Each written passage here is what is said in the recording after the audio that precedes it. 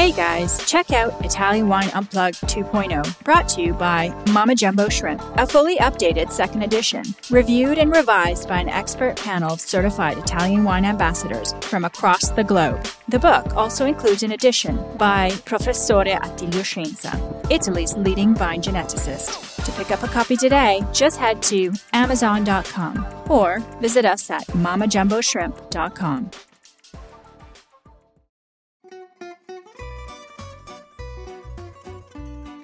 Welcome to Wine, Food and Travel with me, Marc Millon, on Italian Wine Podcast. Listen in as we journey to some of Italy's most beautiful places in the company of those who know them best, the families who grow grapes and make fabulous wines. Through their stories, we will learn not just about their wines, but also about their ways of life, the local and regional foods and specialities that pair naturally with their wines, and the most beautiful places to visit. We have a wonderful journey of discovery ahead of us, and I hope you will join me.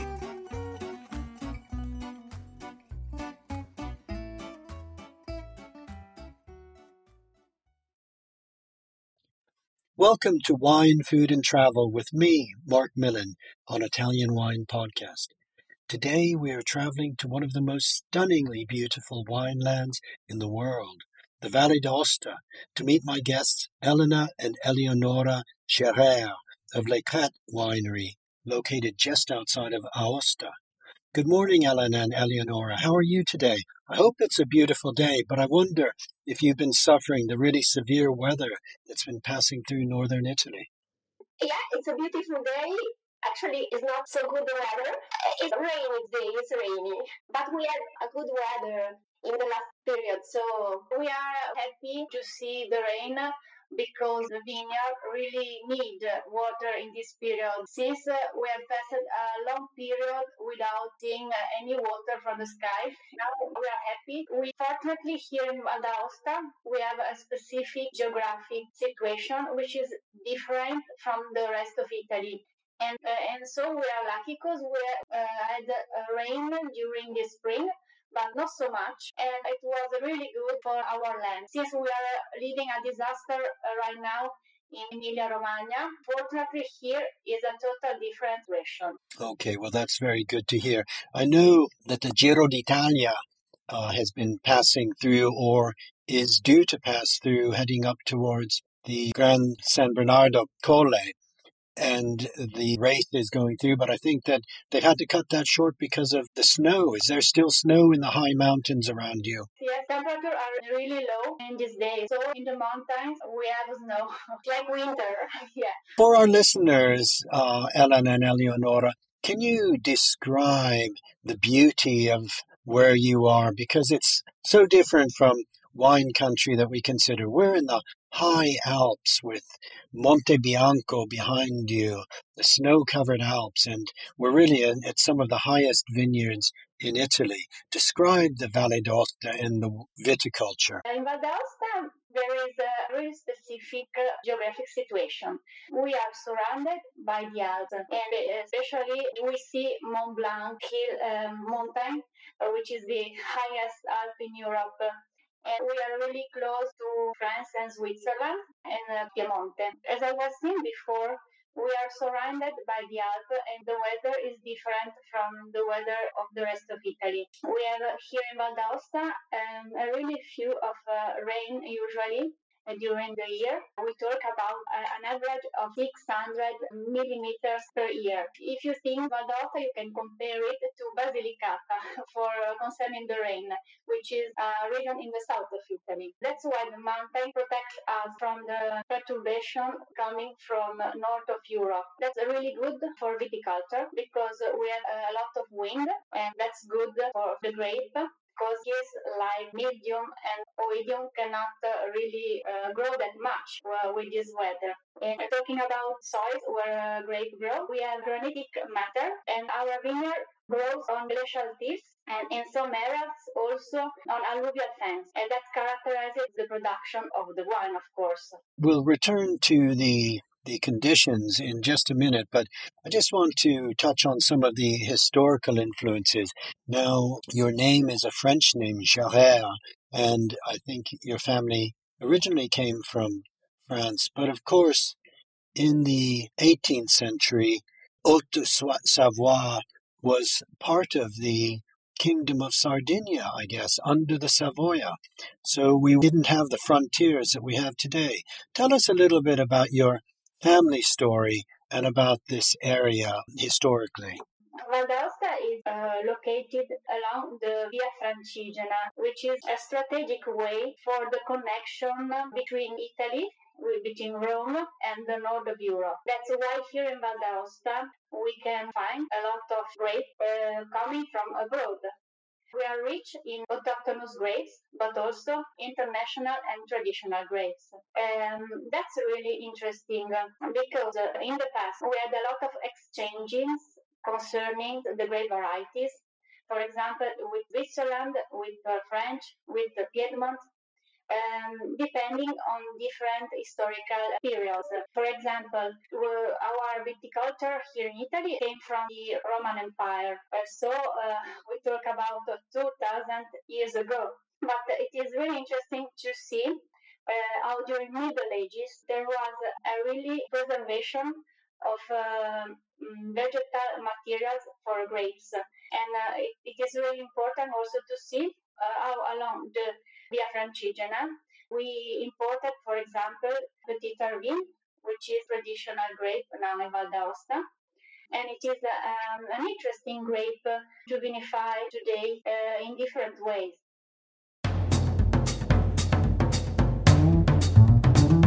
Italian Wine Podcast.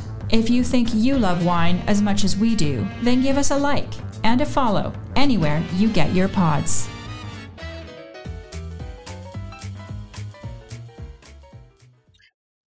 That's interesting because the Francigena, this pilgrims went from Canterbury in England across northern Europe, entering into Italy and descending down to Aosta, was a great thoroughfare of exchange of ideas as well as products. So you're saying that some of these grape varieties, such as Petit Arvin, that's grown quite widely in Switzerland, isn't it? Yeah, Petit Arvin takes his origin in Switzerland, in close to Sion, in the area that we call Valais.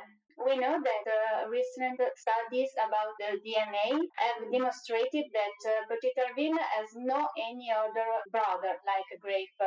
So is a specific a grape born in Switzerland. And it is also interesting to see how that grape was really able to adapt himself to the Valais, which is similar to Val d'Aosta for some way concerning the weather. I was reading about Petit Arvin origin, and it is also interesting to see the name of Arvin came from the Latino advena, which means came from abroad. It means that that kind of traditional grape in Switzerland arrived from abroad, maybe, who knows? But we have some description of the grape during 17th century. So we know that it was already cultivated in that period. We suppose in Val d'Aosta, Petit Arvin was important in the first century, the first millennium after Christ. That's why we consider it a traditional grape here in Val d'Aosta. Okay, so it's been there for 1,000 years almost. Incredible. But it's also important to point out, as you have done, that viticulture was brought to the Valle d'Aosta by the Romans, Aosta being a Roman city. I guess it would have been a city that was a gateway to northern Europe, as it still is now. It was more before, maybe, than now. But yet, it's a kind of crossing a terroir. We can consider it like a heart of Europe, because we are a transition connecting two points, the south and the north of Europe. And that's why we are so rich concerning, I talk about viticulture, of course, and that's why we have so rich different varieties here in that small area. And you have to take into consideration that Aosta Valley is the smallest region of Italy. So, we are talking about being a center of Europe, but we are the smallest region existing in Italy. We have produced 500 hectares, which means like about 1,200 acres of vineyards in whole the Aosta Valley. Okay, so it's a tiny, tiny wine region, and I think that's why it can be difficult for people to find the wines of Valle d'Aosta unless they visit the area, because there just is not that much wine, is there? I mean, it's kind of cradle protected by the mountains. You have to imagine Aosta Valley like a niche. We are lucky today if we talk about the market, because what market is looking for is niche products. So we produce niche wines, and in some way, even if we are small, we can say we are Le Crets, and we produce high quality and crafted wines that are well known in Italy and abroad in some way, even if the production is really small. Of course. Well, I think you're right that consumers today are looking for wines that are unique and have unique flavors that you just don't find anywhere else. And this alpine situation of Valle d'Aosta, with quite a fierce sun by day and large range of temperature between day and night, does produce wines that have a really alpine, unique personality and character. Let's talk about a few of your most important wines, because you produce sparkling, white, rosé, and red wines. So it's a full range of wines. Let's just talk about perhaps one more white. I think your Chardonnay has won many awards, and perhaps also mention some of the typical red wines. Yes, I let Eleonora talk about the Chardonnay and some wines we produce. I would like to introduce Aosta Valley terroir as a mountain terroir, which means practicing heroic viticulture, which is characterized by extreme condition, as we were saying before. So just some points to consider. Vineyards in high altitude. So all the vineyards we cultivate start from about 1,600 feet and reach the maximum altitude up to about 4,000 feet, which is very high, which means that we have to afford permanent structural difficulties like steep slopes with more than 30% gradient, terraces, steps, and the vineyard in general are divided in little parcels. The slopes are not easily accessible. That means little mechanization. So all the work is done by hand and means intensive manual labor.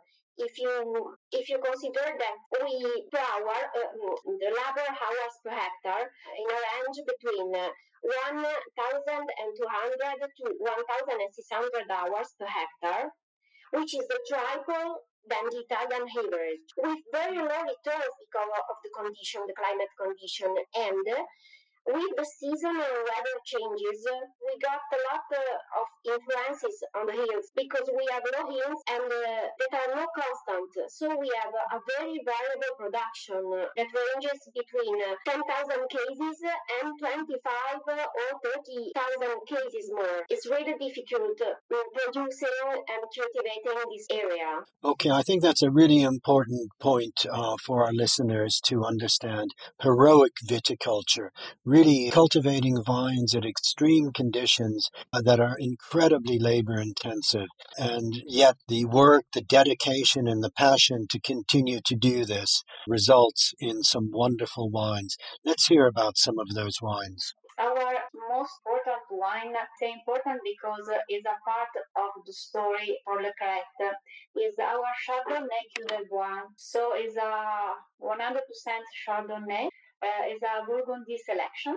And Cuvée Bois, it means in French, bois, oak, because this wine is vinified and aged in barrique, in 300 liters barrique. So there is a strict contact with the oak for 1 year, and after that there is still one more year of aging in bottles. That means that the result is really important Chardonnay. But the important things to say is that is a well-balanced Chardonnay. There is a perfect combination between the fruit, the grape, and the oak. So the warm side of the oak and the fresh side of a grape grown in the mountains. And I guess it's a wine that, even if it is aged in oak, can really express the terroir of origin. I had a chance to sample this beautiful wine at Vinitaly, and it's exactly how you're describing it, Eleonora. It's a powerful wine, but yet it has the delicacy and the precision and the freshness of the high mountains. It's a beautiful expression of Chardonnay, unlike Chardonnay produced anywhere else in Italy. I really appreciate that you enjoyed it. I'd like to talk about an autochthonous grape because Leclerc was born at the beginning working on autochthonous varieties. Our father Costantino, which is the founder of Leclerc, had the chance to select some plants of Fumen that was an extinction risk. Was saved from extinction. Yeah, okay. Pardon for my English sometimes. Yeah. And my father and other viticultures, wine growers were able to save it from the extinction. That's why for me is really important. Fumen is a red wine, 100% from that variety, which is fermented in stainless steel and then aged in oak for 9 months, 1 year. It's really interesting because it's an expression of a personality that cannot be compared with any other wine. We have spices, we have a great character. You can feel juice on the palate, soft tannins. You can find the juniper that grows in the Alps. And it is really interesting if you want to taste something really connected to the terroir of Aosta Valley. The Fumen is the good brother of the Petit Arvin. Yes, a wine that really is expressing the uniqueness of the wines of Valle d'Aosta. Speaking of these wines, can you tell us something about the gastronomy of Valle d'Aosta and how your wine pair naturally so well with the local foods? I let Eleonora talk because she's sommelier, so she can put the good advices. And I'm also a wine and food lover, so which is important. Yes, of course. Aosta Valley food is usually characterized by having a lot of butter, of fat coming from cheese, because cow farming is important for the local economy. So we can talk about the Fontina cheese, this is a geographic appellation cheese. This is good to pair, for example, with our Chardonnay Québécois. One of my favorite dish during winter season, is fonduta from Val d'Aosta, which is fontina cheese melted and maybe with some truffle on the top and a glass of Chardonnay, maybe close to a fire. This is a nice imagine the situation. Concerning, for example, the red wine, the Fumen, I think about the pairing with game, which is common for our region. So it's still an area where people are hunting in the mountains and in the woods. Exactly. Exactly. Now, finally, I just would like to talk about wine hospitality at Les Crêtes, and I'd also like to learn about this wonderful Rifugio di Vino that you have created, this wonderful place where wine lovers can discover the wines of Les Crêtes and really enjoy being in the mountains. We built the Rifugio del Vino, that means wine hut. That is our tasting room, born in 2016, and next to the historic winery, our historic winery. It is connected to the winery, to the old winery.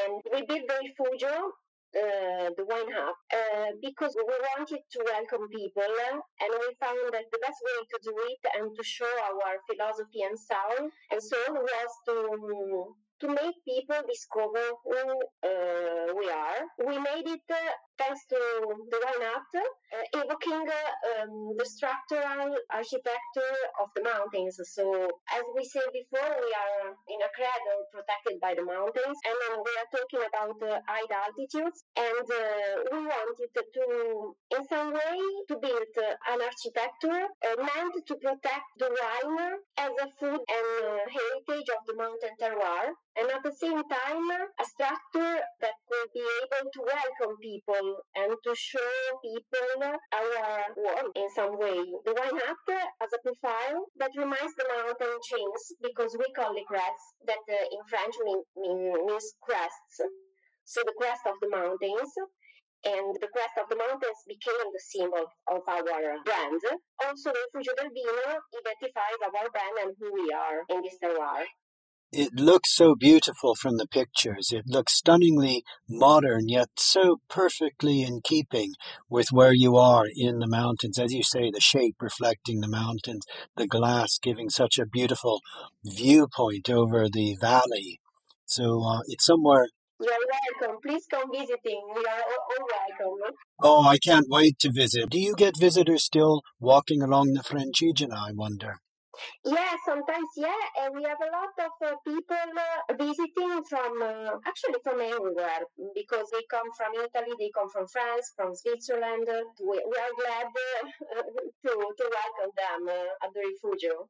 I would say as well for visitors from the UK, perhaps. When I've driven to Italy, I normally drive through the Mont Blanc tunnel and descend down through Aosta. So we're really passing right by the Refugio when we drive down, or drive back up, returning to northern Italy. So it's actually very well situated on this historic route, this route that dates back to the Romans and certainly through the Middle Ages along the Francigena. The next time I'm driving into Italy, I will without doubt stop and look forward to visiting the wine hut and meeting you both and exploring your wines further, which I love. But in the meantime, I'd just like to thank you both for being my guest today. It's been really fascinating learning about viticulture, heroic viticulture in the Valle d'Aosta, and the wines, the wonderful wines of Les Crêtes and your family story. So thank you so much for joining me today. Thank you all for the patience and for listening our bad English. Not at all. Your English is perfect. Thank you very much. Thank you. Bye-bye. Thank you. Bye. Bye-bye for now. Bye. We hope you enjoyed today's episode of Wine, Food and Travel with me, Marc Millon, on Italian Wine Podcast. Please remember to like, share and subscribe right here or wherever you get your pods. Likewise, you can visit us at ItalianWinePodcast.com. Until next time, chin chin.